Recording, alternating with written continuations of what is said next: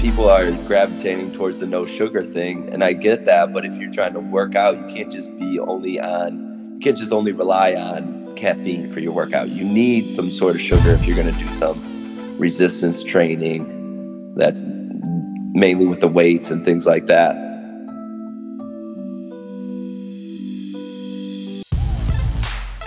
Hey guys, thanks for tuning in to this week's conversation between Josiah and I.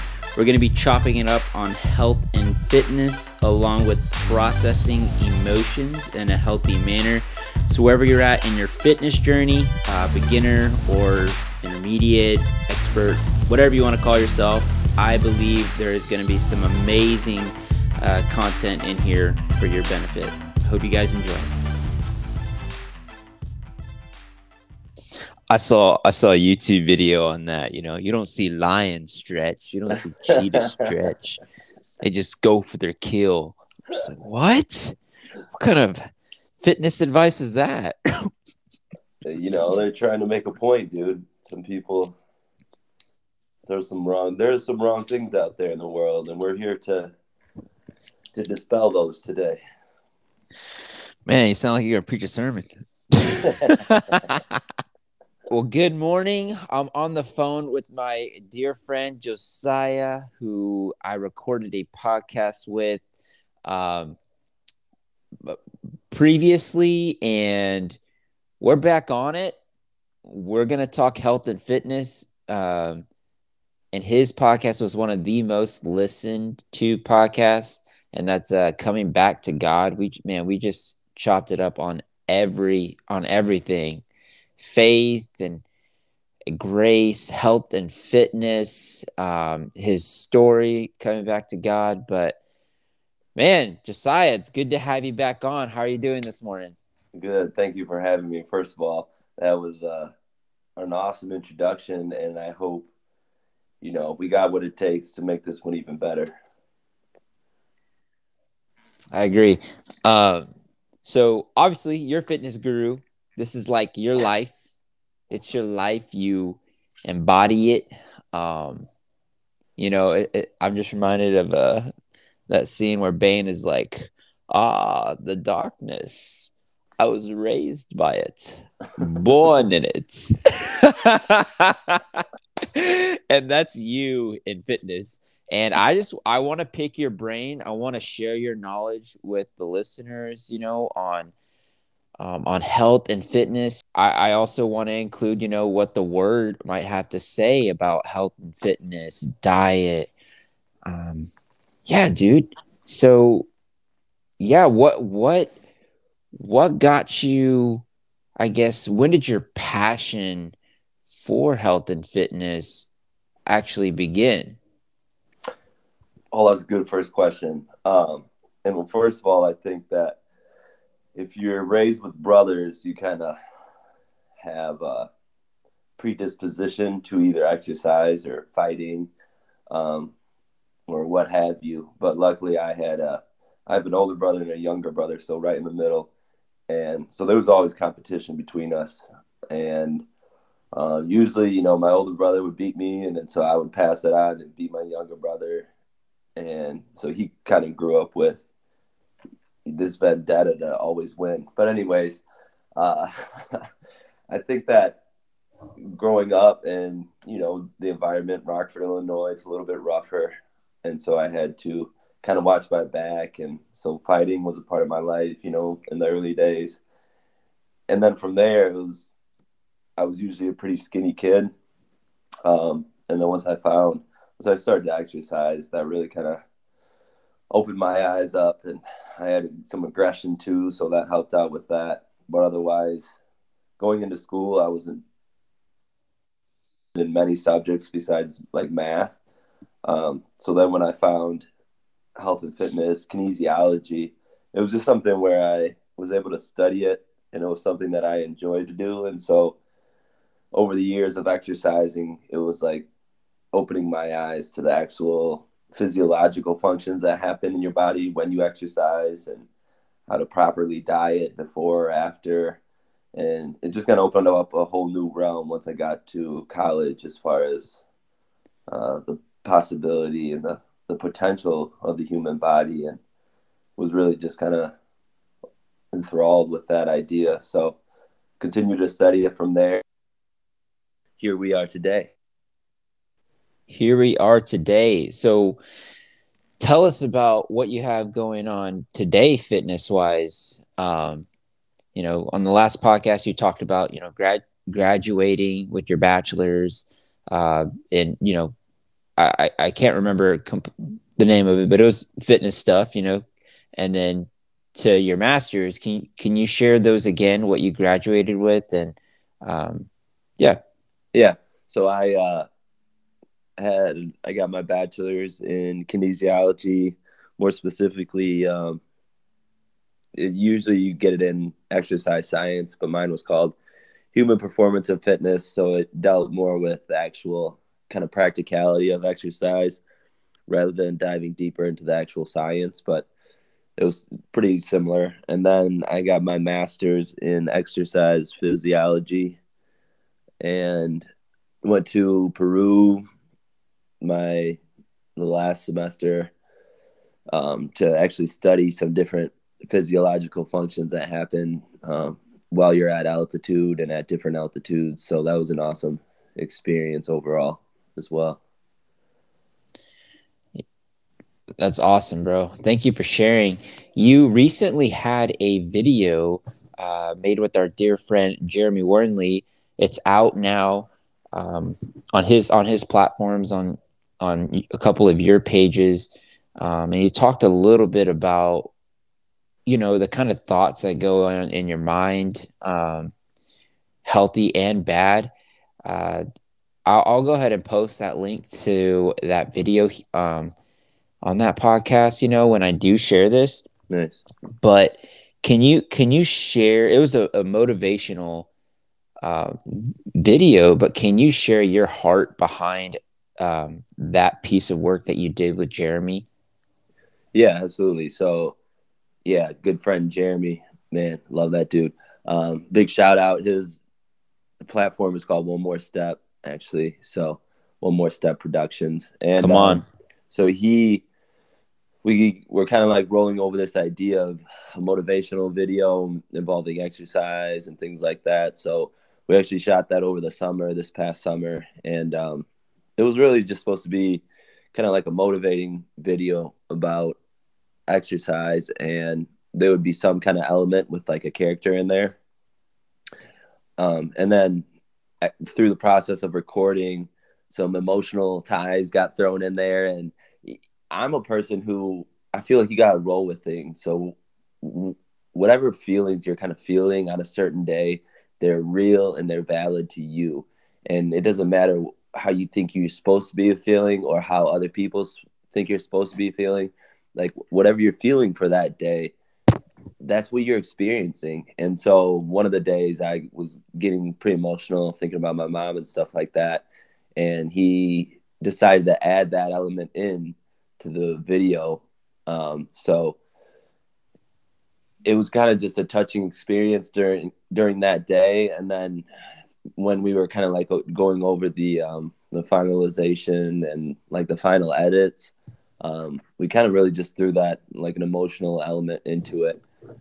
And I thought it tied in well, kind of like was wrapped up nicely. He does an amazing job. Jeremy is a whiz when it comes down to, production and tying in the songs, the action sequences. He's really good with that. So it was just an awesome experience to work with him. And I think that overall, it was a good motivational video. It was definitely kind of, therapy for me almost, not just the shooting process, but the final product as well. It was really something special. And, it's something I like videos, and I'm going to start doing that with my clients as well, because it's something that you can almost have forever, and it's something that you can watch it later on down the road. And if you put a piece out, you can, your kids can see it and things like that. So I'm a big fan of videos and production of those sorts as well. Bro, thank you for sharing your heart on that. I actually took note of a few things that you said, but But something that draws my heart to it is you mentioned feelings, and it's important to process what you're feeling. And it was something that you guys recorded, that element within Jeremy's video. And again, it's One More Step Productions. If you want to check it out on Facebook and Instagram. Dear friend of ours, actually a brother of ours, love that man dearly, very talented with videography, photography, has a heart for the Lord. But I really enjoyed watching that element of the thoughts that go on in your mind when you're exercising, or what inspires you, what motivates you, and also what can discourage you too.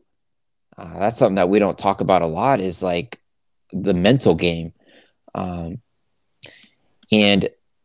I immediately thought of the verse in First Corinthians, tie in a little scripture into this, where Paul is talking to the church of Corinth, and this is chapter 9 in verse 25, and he's just talking about strict training.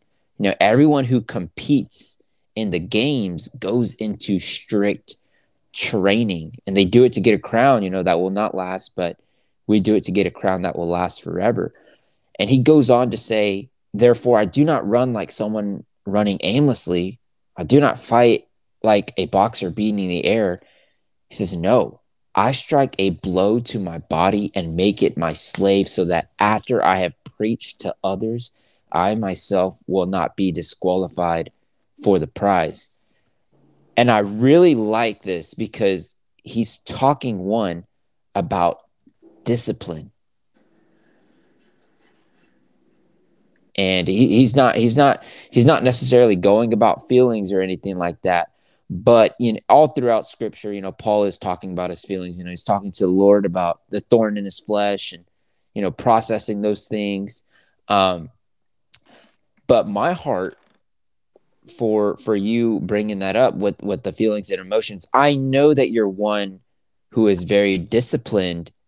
So how do you process those feelings without disrupting being disciplined day to day, and say, I don't feel like working out, or just not today.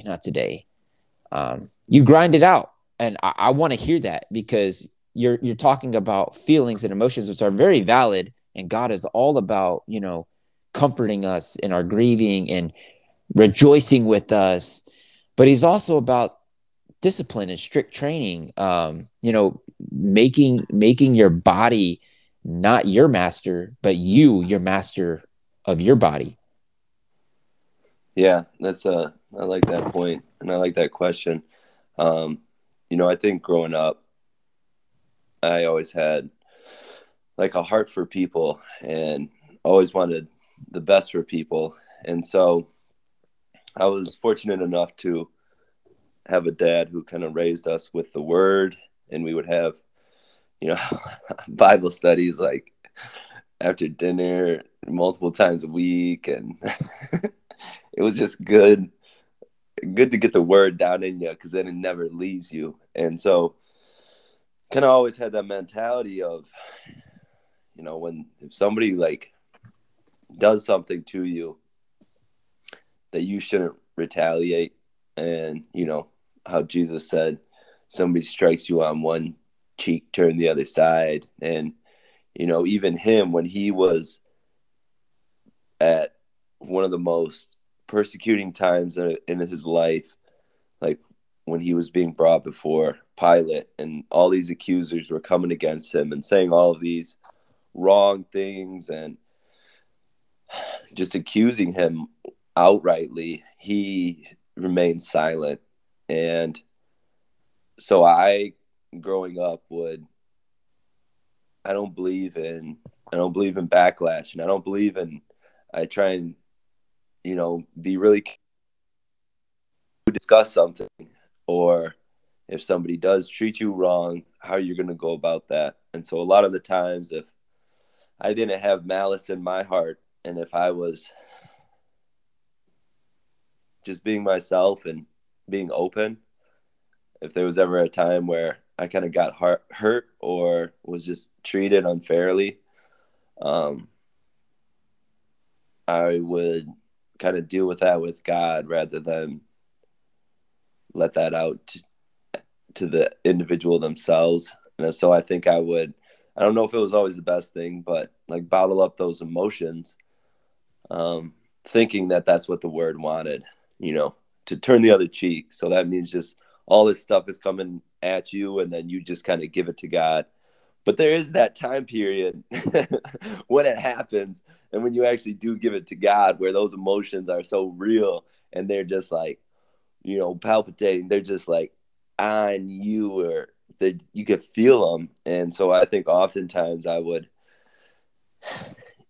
use or de-stress at the gym and kind of take that out at the gym, because I feel like you shouldn't pass on those negative emotions. Like it ends with you. If somebody's having a bad day, or if your friends do something wrong, they say something wrong, to not retaliate. And sometimes you do just need to walk away and give it to God. I think especially when we get married, a couple single guys, what up? You don't know nothing, just no, just kidding. You don't know my life. I hear these things about, and I try and listen about, spousal kind of arguments and things like that, and how some people, they just got to walk away from it and go get on a walk, go do a workout, do what you got to do. If like things. That's good, bro. I always try to encourage people to process with God. It's like you're talking to your friend, like, I just feel this way. This is going on in my life. This is that. And I believe with the Lord, that's something that we don't do. But it's born out of intimacy, that kind of relationship with God is like, God, right now, this is me. I'm angry at this person. I know it's not right. But Lord, I know your word says, to be gracious and forgiving and loving. Like, help me to do that right now, Lord, because I really don't want to do that. Like, just processing with him. And I've learned, over the years that, man, one, God really honors when you include him in the process, but two, it keeps you from just speaking without even thinking, and sometimes you do need to hold your ground. You know what I mean? Yeah, we're not called to just be walked on, unless the Lord is, you feel in your spirit like, hey, don't argue with the fool. That's not something that he's wanting us to do. It wasn't every time that Jesus was silent. You know what I mean? But it's just your heart too. Like, how are you conveying what you're feeling? Is it controlled, or is it just outlashing? Yeah, I think I was always from the impression that, as long as if we're brought up in a way and you start off with a certain aspect or a certain mindset, that's better. So what I mean by that is, if you are brought up in the way to like turn the other cheek and to be forgiving, there's a scripture about if you have something against your brother and you come to the altar for a sacrifice, leave your gift at the altar and go make amends first. Come on. And so I think that if we are brought up in that way, and that is at the forefront of our minds all the time, whatever we're dealing with, then you're right about not getting stepped on, because your first thought, your initial thought might be to forgive. And how can you kind of rectify it with God first? But then after that, you're absolutely right with not getting walked on. And I think when you first kind of dilute it with the God part and with the forgiveness part, And then there are still those feelings left over of, whether it's unsatisfactory or anger, jealousy, whatever it may be. I think that is usually a good time then to speak up about it and make it known. And it doesn't always have to be condemning, or anything like that, or attacking. But I do think, all right, so I'll give you an example. Me and my brother have been going out, excuse me, and doing salting. And so we'd be going out late night. And so one night we kind of got into it. We were getting into it about something, and it was just like stirring me up. And I was starting to raise my voice, and he was raising his voice. And I actually started I called him a few names, trying to kind of dig. He hurt me, and so I was trying to get to him, and I was trying to dig. There's a certain thing about either family members or your spouse, whatever, that they know you kind of intimately. And so I was trying to just like dig this knife by calling him these names. And I realized that after the argument. And so apologized about that, but he never apologized about his thing. And so I kind of carried that with me until we went to work again, which was a few days later. And I brought that up, and it ended up getting resolved. But again, there's that time, like I was saying before, there's that time where something happens to you and you might be in the right, but how are you going to deal with it in that time? Are you going to stew over it? I was actually having negative thoughts so the next day I felt like he should have apologized. I started to have these negative thoughts and all these things that started to attach themselves. Every single time I started to think about it, I was coming up with different arguments or different ways that I could have combat what he said and how he felt. And it always felt like whenever I started to think about that situation, all these other negative thoughts were kind of attaching themselves to it. So finally, after, into the afternoon, I just had to stop and be like, whoa, like had to forgive him. And then those thoughts went away. I didn't really think about it anymore until I saw him, a few days from there, and I brought it up and I was able to talk about it and more in a calm matter than I would have if I didn't forgive him. I think if I didn't forgive him, things would have just been spilling over and my emotions would have just been shooting up there. But instead I was able to talk about it more in a calm and concise and constructive manner. Man, thank you for sharing a real life situation, bro, on, just processing and, real struggles. I have brothers too. And, we've got into it growing up and,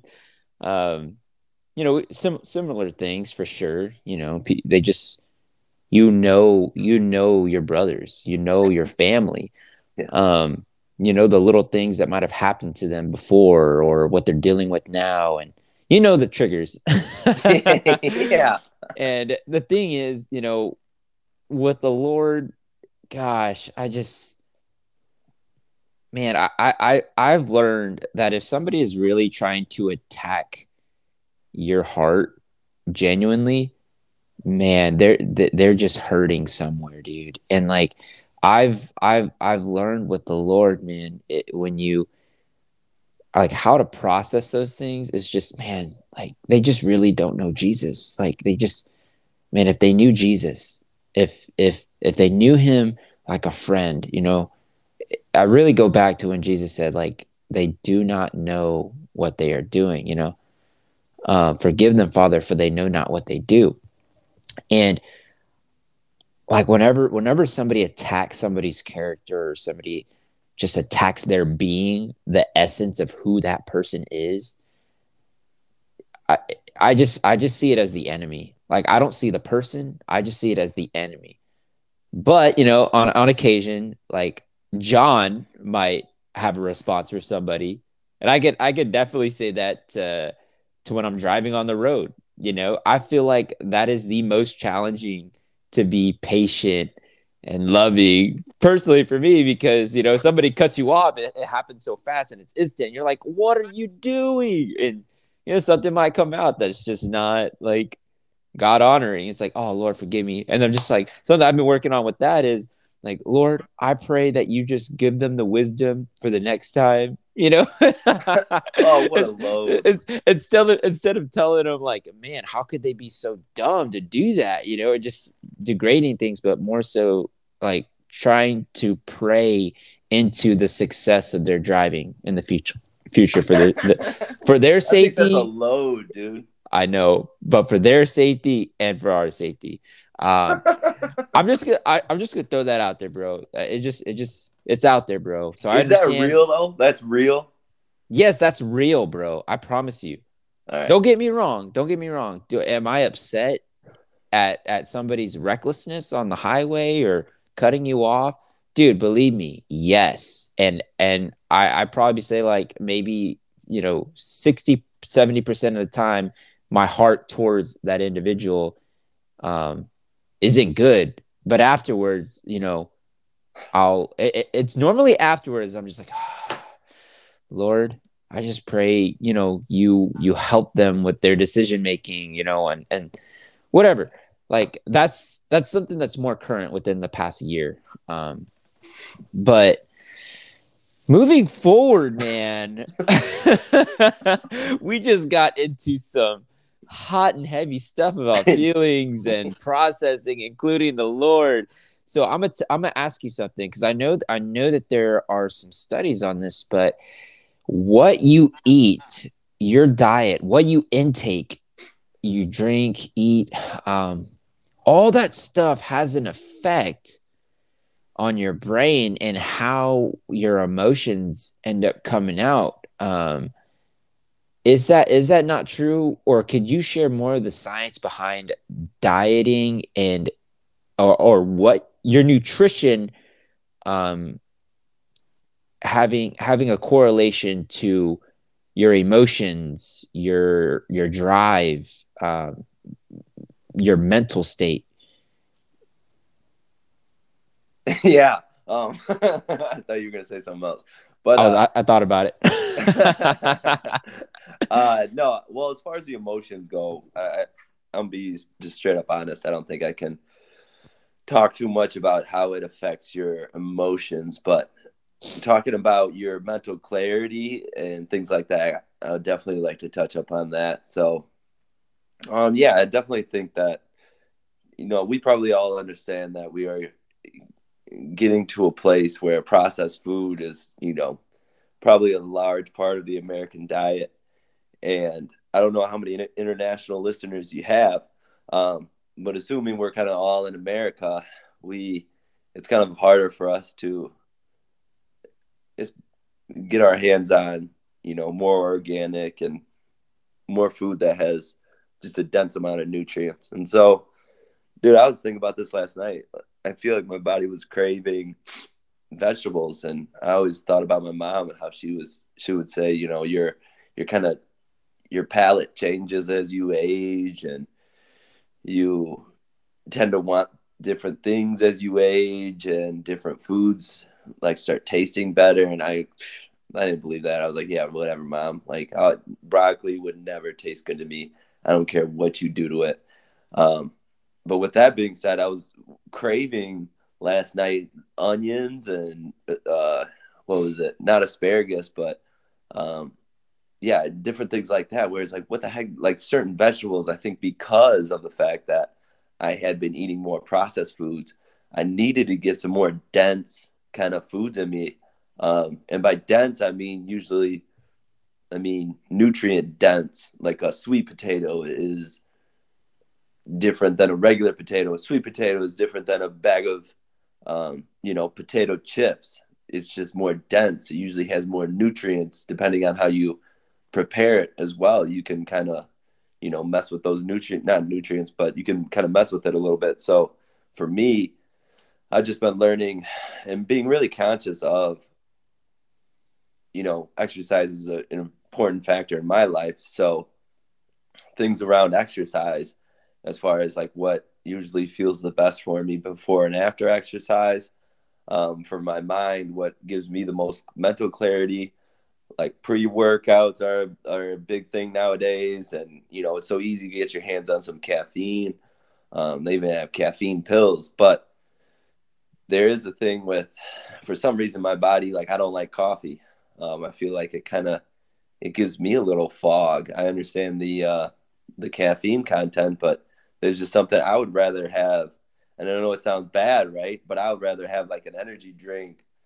Look at me promoting bad stuff. But no, we just gotta be honest, okay? Yes. So I feel more like mentally clear if I have like an energy drink over coffee. There's just something about coffee that it gives me a little foggy, and I don't really like that. I feel like I'm more on my game when I got a little energy drink in me. But I know the side effects and things like that. So it's like, hey, could we make an energy drink or a supplement that might be clear and might give you, clean energy. So for the future, we'll see. But anyways, that is such a key importance to your overall health is your nutrition and how much you're going to get. And I think we all probably know you got to get your veggies. The more colorful your plate is, the better. Different things like that, right? I mean, what about you? What have you been realizing these past couple months, couple years that have really been affecting you? So that's a great question. Thank you for sharing all your insight on nutrition. And like you, man, energy drinks have been a big part of my life ever since middle school. And I recently, the biggest thing as a runner, growing up, ate a lot of Mexican food, and there's a lot of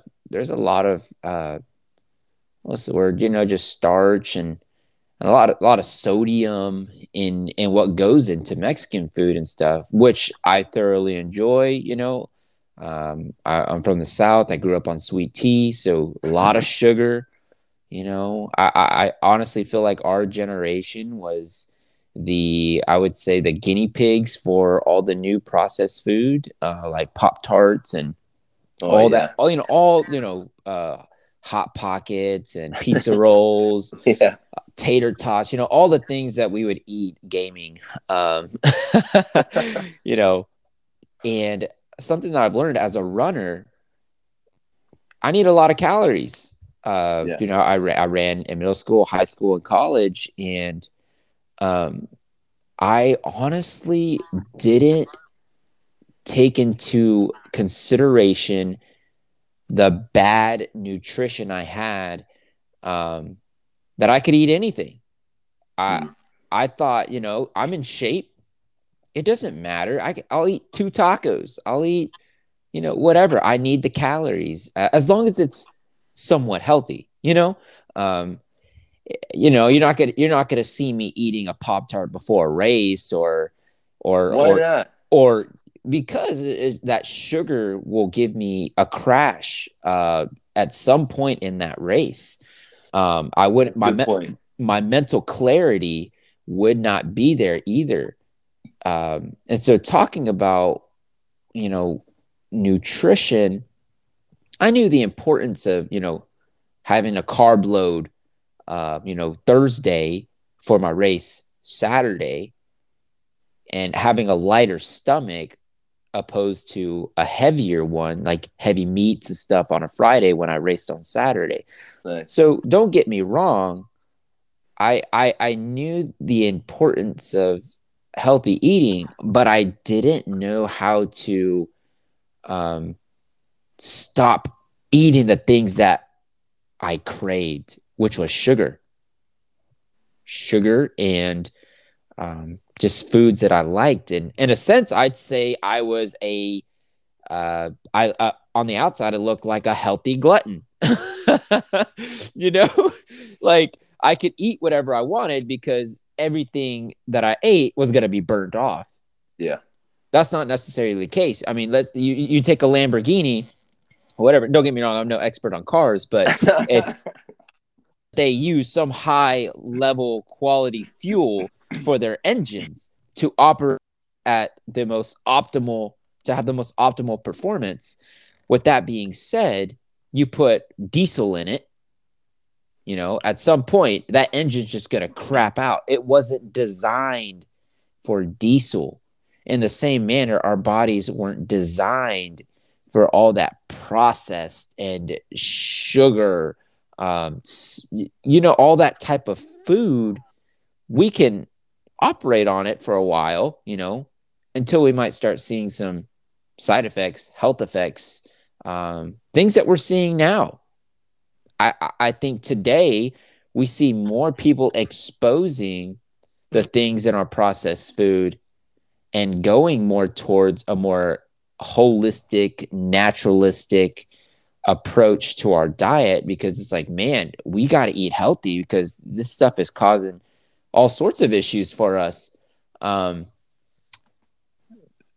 was a little tangent, but that's my nutrition now. So what I'm eating now, you know, it's comprised of, I still, don't get me wrong, I still have my tacos, but it's on a much scaled down proportion.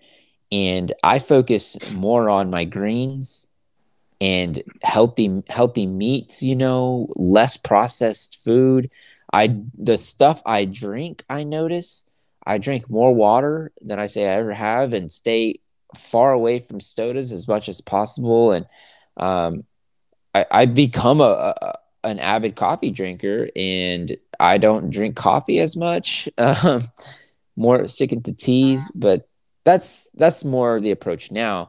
What about you? I know what are more specifically some things that you focus on in your diet when training, you know, your liquid intake and your diet intake? How important is that in training? All right, let's get into it. Boom, boom, boom. I want to hit 3 kind of like major things that you talk about.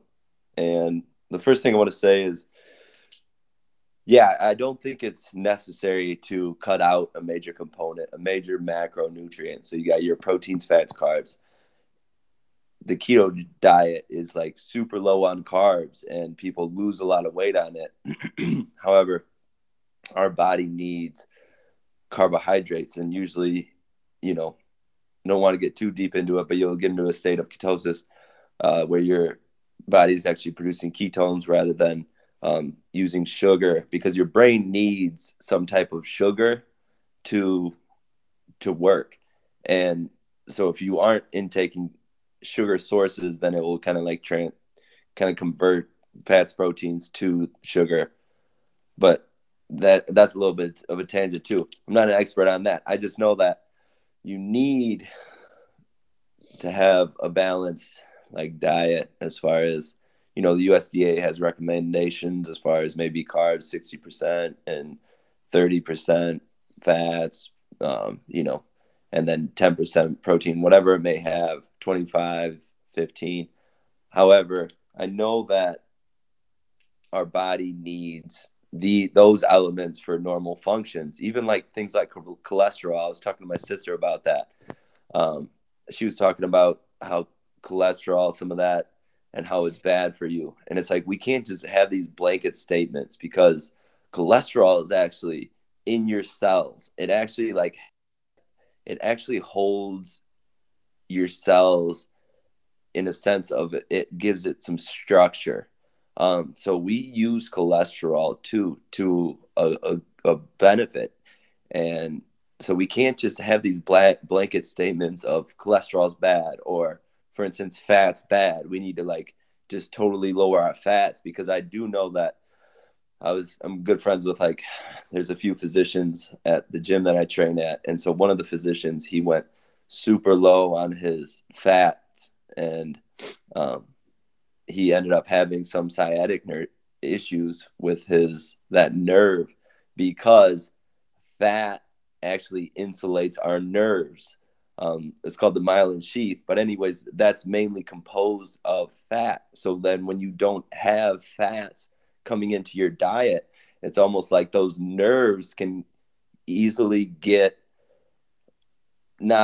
they can kind of get, I wouldn't say scraped up, but they can start being more less protected from that that sheath that has gone. And so they can start to like rub up against your bones more often. And that's what was happening to him. He had such a low amount of fat, and he was losing all his fat, and that was good.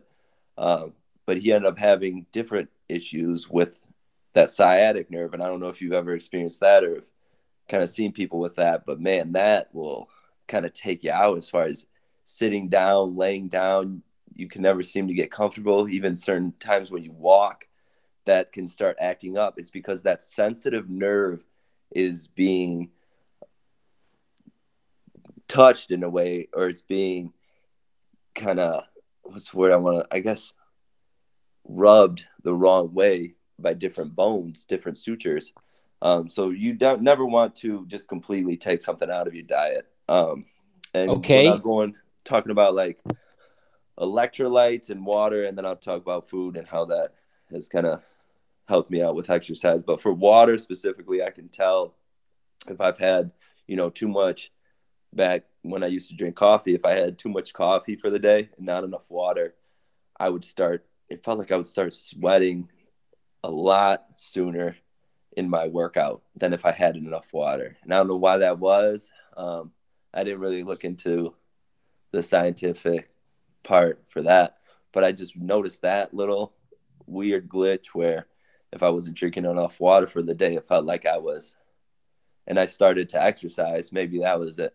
I started to exercise so my body would kind of like heat up and I wouldn't have enough water in me to kind of cool myself off, So that was a little weird thing with water, but you can definitely tell in your workouts if you don't have enough water and you do either like a high intensity run or you do like some resistance training, that your cells just don't perform as well if you aren't drinking enough water. And that's not to say I don't know the effects, and that could be another little tangent of like this, like La Croix and things like that, like these other kind of waters that are, what are they? Carbonated waters. I don't know. I haven't really experienced much of that, but I can't imagine that that's, as good for you as just regular water. But anyways, last thing is food. And so, yeah, dude, I asked why not with the Pop-Tart, because I was curious about that, because I do think that there is an element to eating something like a Pop-Tart before a workout, depending on how long your workout is. So you were right as far as just, if you ate a Pop-Tart before a race, that's going to give you sugar, but maybe only for like 20, 30 minutes. And then you're going to crash hard because that sugar is gone. And it's like your body's like, okay, what the heck do we do now? So I've been kind of, just messing around with certain kind of foods and seeing how my body reacts the best to different foods, just depending on my workout. But I always feel amazing if I have some sort of like long lasting sugar or some kind of complex sugar, like your starches, what you're saying, like oatmeal, for instance. If I have that in my system, or I know you said carb loading pasta the night before, but if I have that in my system, usually that's enough kind of sugar for like a 60 to 90 minute workout, almost, like depending on how long you work out for. That's going to provide you enough sugar. If I know I've been running low on sugar for the day, I can't. And usually these energy drinks, The Rock just came out with one and he was trying to go low sugar, but people are gravitating towards the no sugar thing. And I get that. But if you're trying to work out, you can't just only rely on caffeine for your workout. You need some sort of sugar if you're going to do some resistance training. That's mainly with the weights and things like that.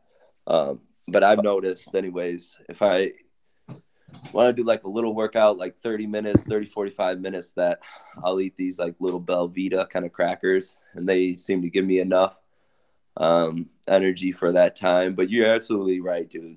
You can't, it just goes back to, if you eat some kind of simple sugar, it's gonna process the quickest in your system, but it's also going to degrade it the quickest. So you're gonna have that sugar rush, and then you can utilize that for your workout. But as soon as that starts to dip down, it's gonna really affect your workout as far as you're feeling like you're a little bit lethargic, you're feeling a little bit slower. So that's a good point as far as the carb loading. That's those are sugars that take a longer time to process, and because of that, it's going to have a longer time for you to be able to pull from those stores to work out with. And so it just depends on your workout for the day. I think it depends on what you're trying to achieve that day. But if I'm just trying to, like I said before, if I'm just trying to get a simple workout in, maybe like 30, 45 minutes, then maybe, a Pop-Tart isn't the worst thing before that, or like little crackers where quick sugar in and out. And then, obviously have some sugar and some protein after your workout, and you should be good. That's good, bro. So with all that being said, for the listeners, let's just say this is somebody's first time listening to health and fitness related, just commentary, whatever the case may be.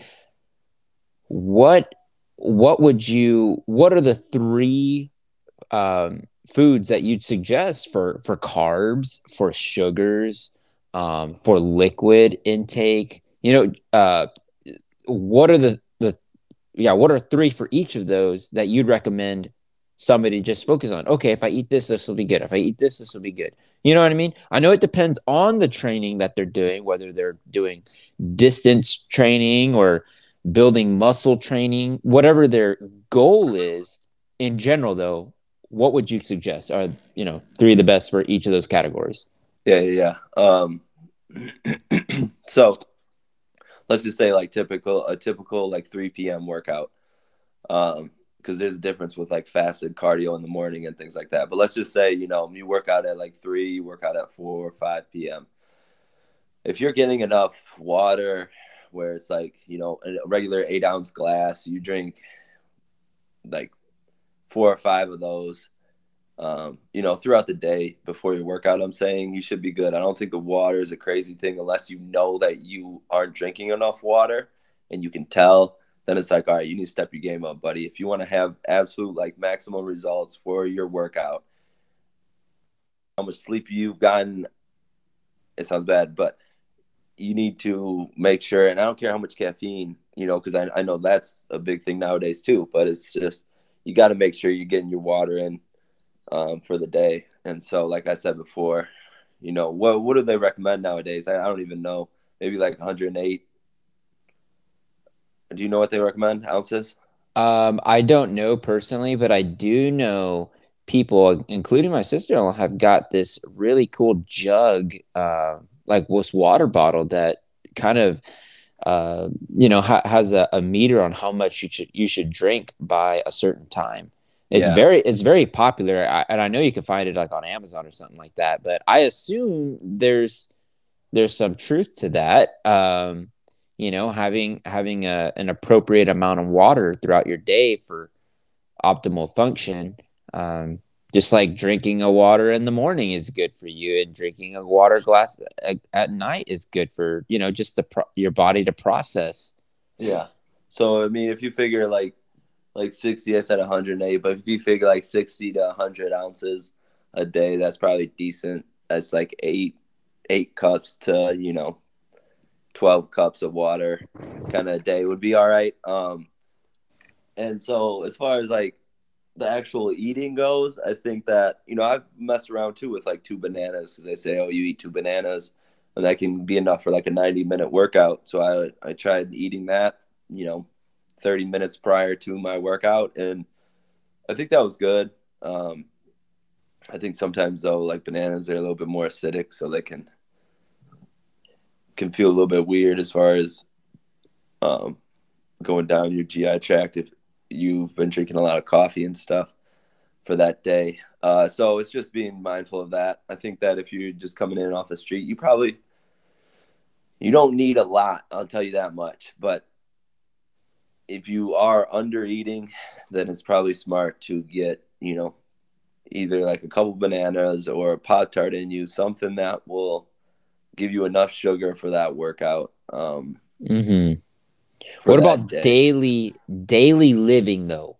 Daily living for your workouts. Like, all right, this is, it's just healthy food for you to eat and keeping in mind your training? Yeah, sure. So I also think that, talked about the oatmeal. That's a popular one before or after your workout. You do need, so as far as protein intake as well, your body, you might see like crazy protein servings where it's like 50 grams of protein per scoop.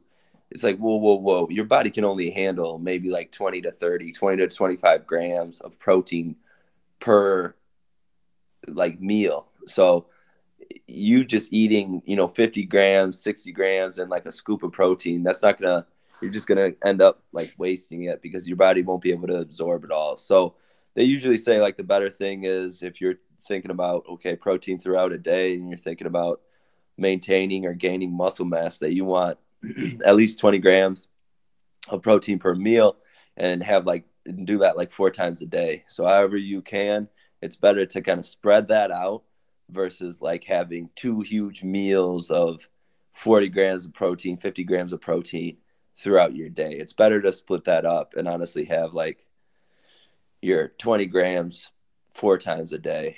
But again, it just depends on your body weight. Usually if you're a resistance trainer, they try to say 2 grams per kilogram of body weight, which really just means that whatever your body weight is, cut that in half, and then I guess you can multiply by 2. But yeah, 2 grams per kilogram of body weight for protein is usually good for a resistance trainer. So for me, I weigh 212 pounds, usually somewhere around there. So I need about, around 200 grams of protein per day if I want to kind of maintain my muscle mass. And that's just maintain it. But if you're trying to bulk and things like that, I think the overeating portion, you can look these up online, but the overeating portion is big. So that's for the protein. And your carbs, like I said before, if you're getting some kind of oatmeal before or after, it's good to kind of have your protein shake with some kind of sugar after your workout, because that's been shown to kind of increase that protein synthesis, which is just like muscle building after your workout. I know back in the day, you probably always heard about protein timing, where you have to hit it hard, make sure you got that 2-hour window where you gotta get your protein dude. in. Yeah. But they're finding out, more importantly, you need to get your protein throughout the day and make sure that you're hitting that mark versus just making sure that you get it right after your workout. So that is important, and that will help with like muscle building, to get it right after your workout. But you want to also make sure, like I said, if you're getting it throughout the day, that's probably better for you. Awesome. So where do you stand on pre-workout or any sort of protein muscle enhancements, being someone that works out regularly, consistently? I know you've seen it all. So what do you think about it, bro? Positives and negatives, side effects, benefits. Yeah, I'm only 28 years old. I haven't seen it all, I'll tell you that much. But all right, all right. No, I'm just kidding. But as far as pre-workouts go, I mean, I've tried a bunch of them out, and I think people know and probably can feel how it affects you. And so probably isn't the best for your kidneys and the processing.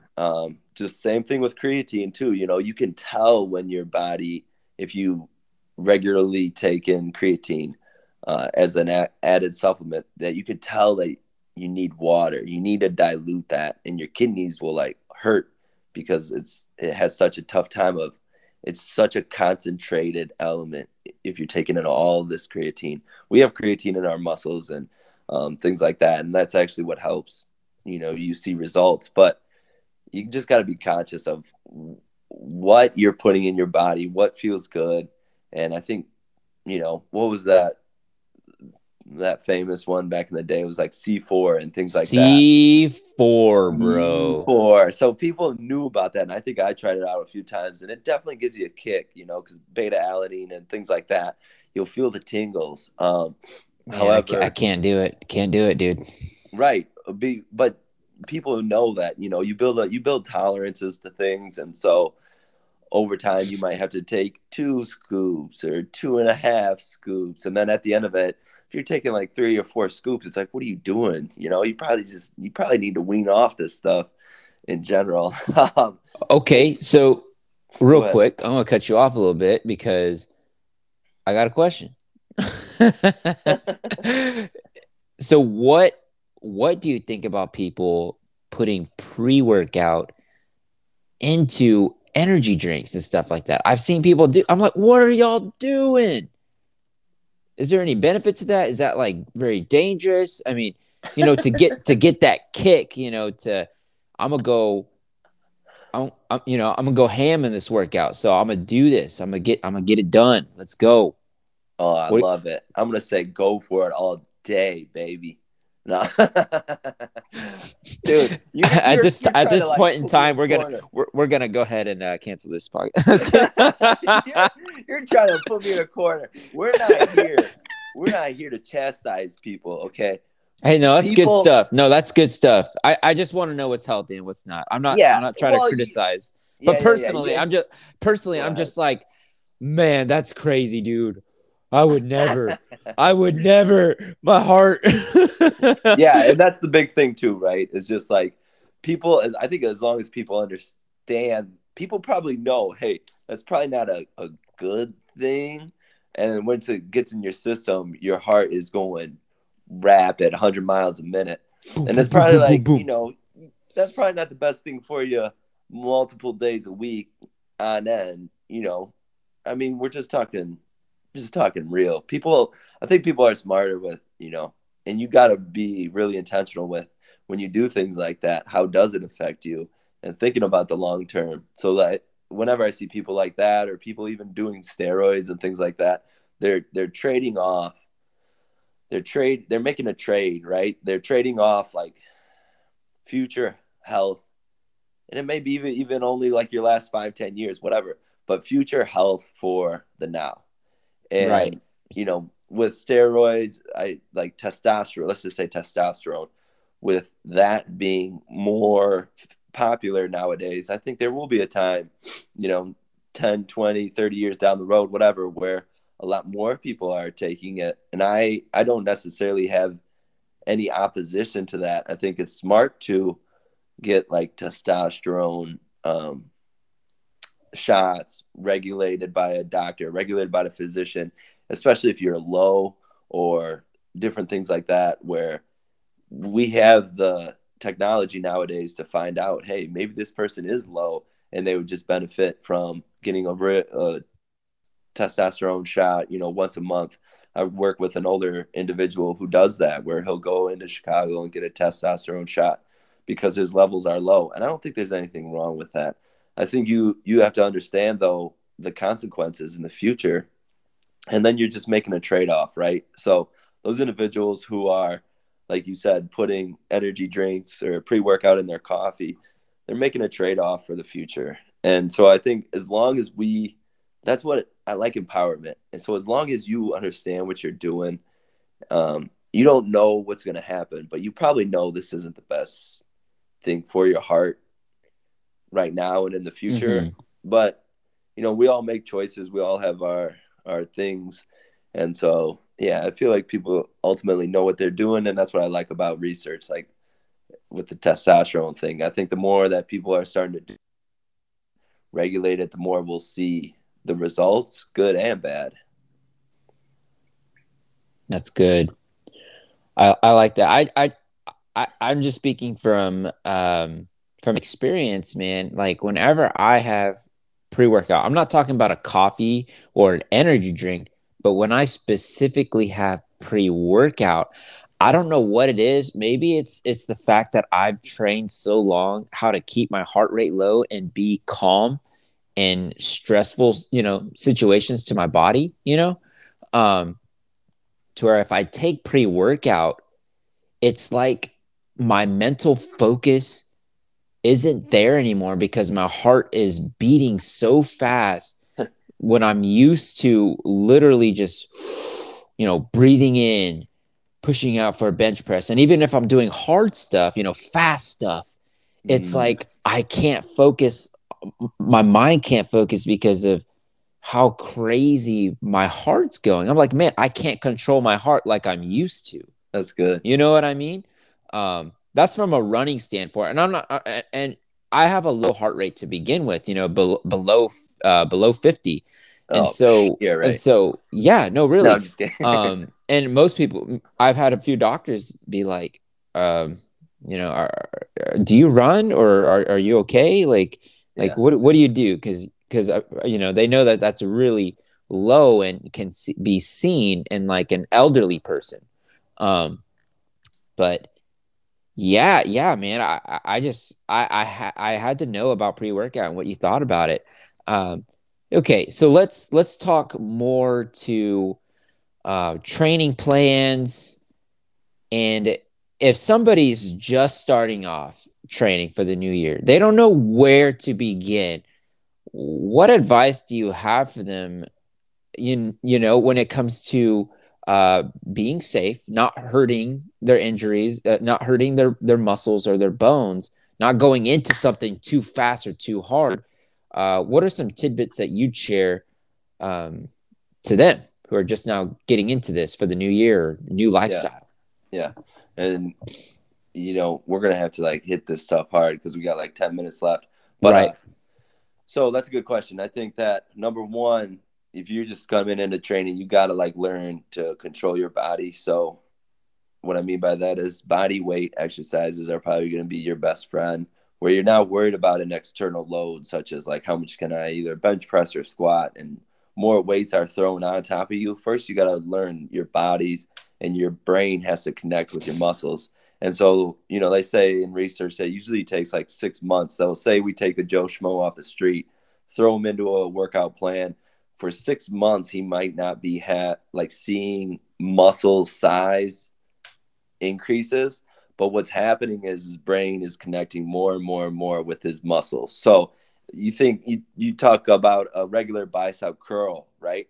So whenever you do a bicep curl, your body has to be coordinated enough to get the most out of it. It has to be coordinated enough to have that bicep flex and that muscle shorten. At the same time, it has to tell your tricep to lengthen, and then any other assisting muscles to kind of coordinate to get the best result. And that's a cool phenomenon called reciprocal inhibition. It just means that whenever you're doing one, let's say, like I said, a muscle contraction, such as a bicep curl, you're able to shorten that muscle at the same time, and with good efficiency, you're able to lengthen your tricep. And so over time, you're just going to get, your body and your muscles are just going to get more in tune with certain movements. The more you repeat a movement, your body just coordinates better. It just gets better efficiency. And so the body's a phenomenal thing, and natural phenomenons happen, and we don't even know, we can't test it, but these are things we're learning about. So if you're just stepping in off the street, I usually tell people, look online, go on YouTube and look at body weight exercises, body weight programs, where you can get in control of your body for, a couple months, 2-3 months, and before you actually start stepping in a gym. I don't think it's bad to just step in a gym, but I do think that the more that you focus on actual efficiency and connecting your body and connecting it with the ground too, like, it's important that we don't just go to a gym and we just sit on these machines and just kind of do our thing.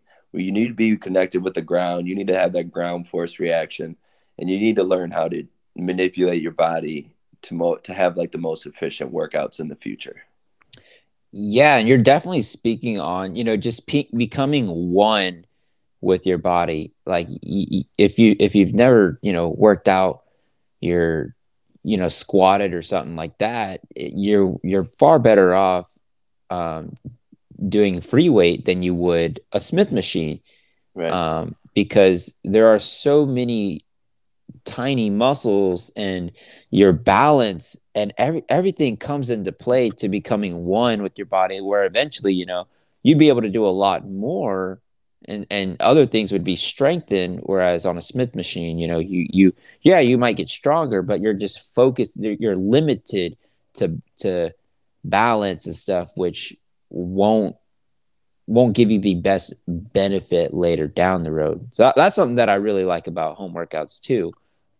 So that's a good point. Thank you for sharing that. Yeah. I man, this has been a great conversation on beginning workouts, health and fitness. We're gonna continue this conversation, but for right now, we are going to put it on pause. Man, dude, no, this is good. I do believe there's more to share, though, even for as long as we've been going. I'm almost at 70 minutes. I know you got to get going. Hey guys, I hope you enjoyed that conversation. Keep an eye out for part 2. Things are about to get funky. Everybody clap your hands. Teasing. I'll see you guys next time.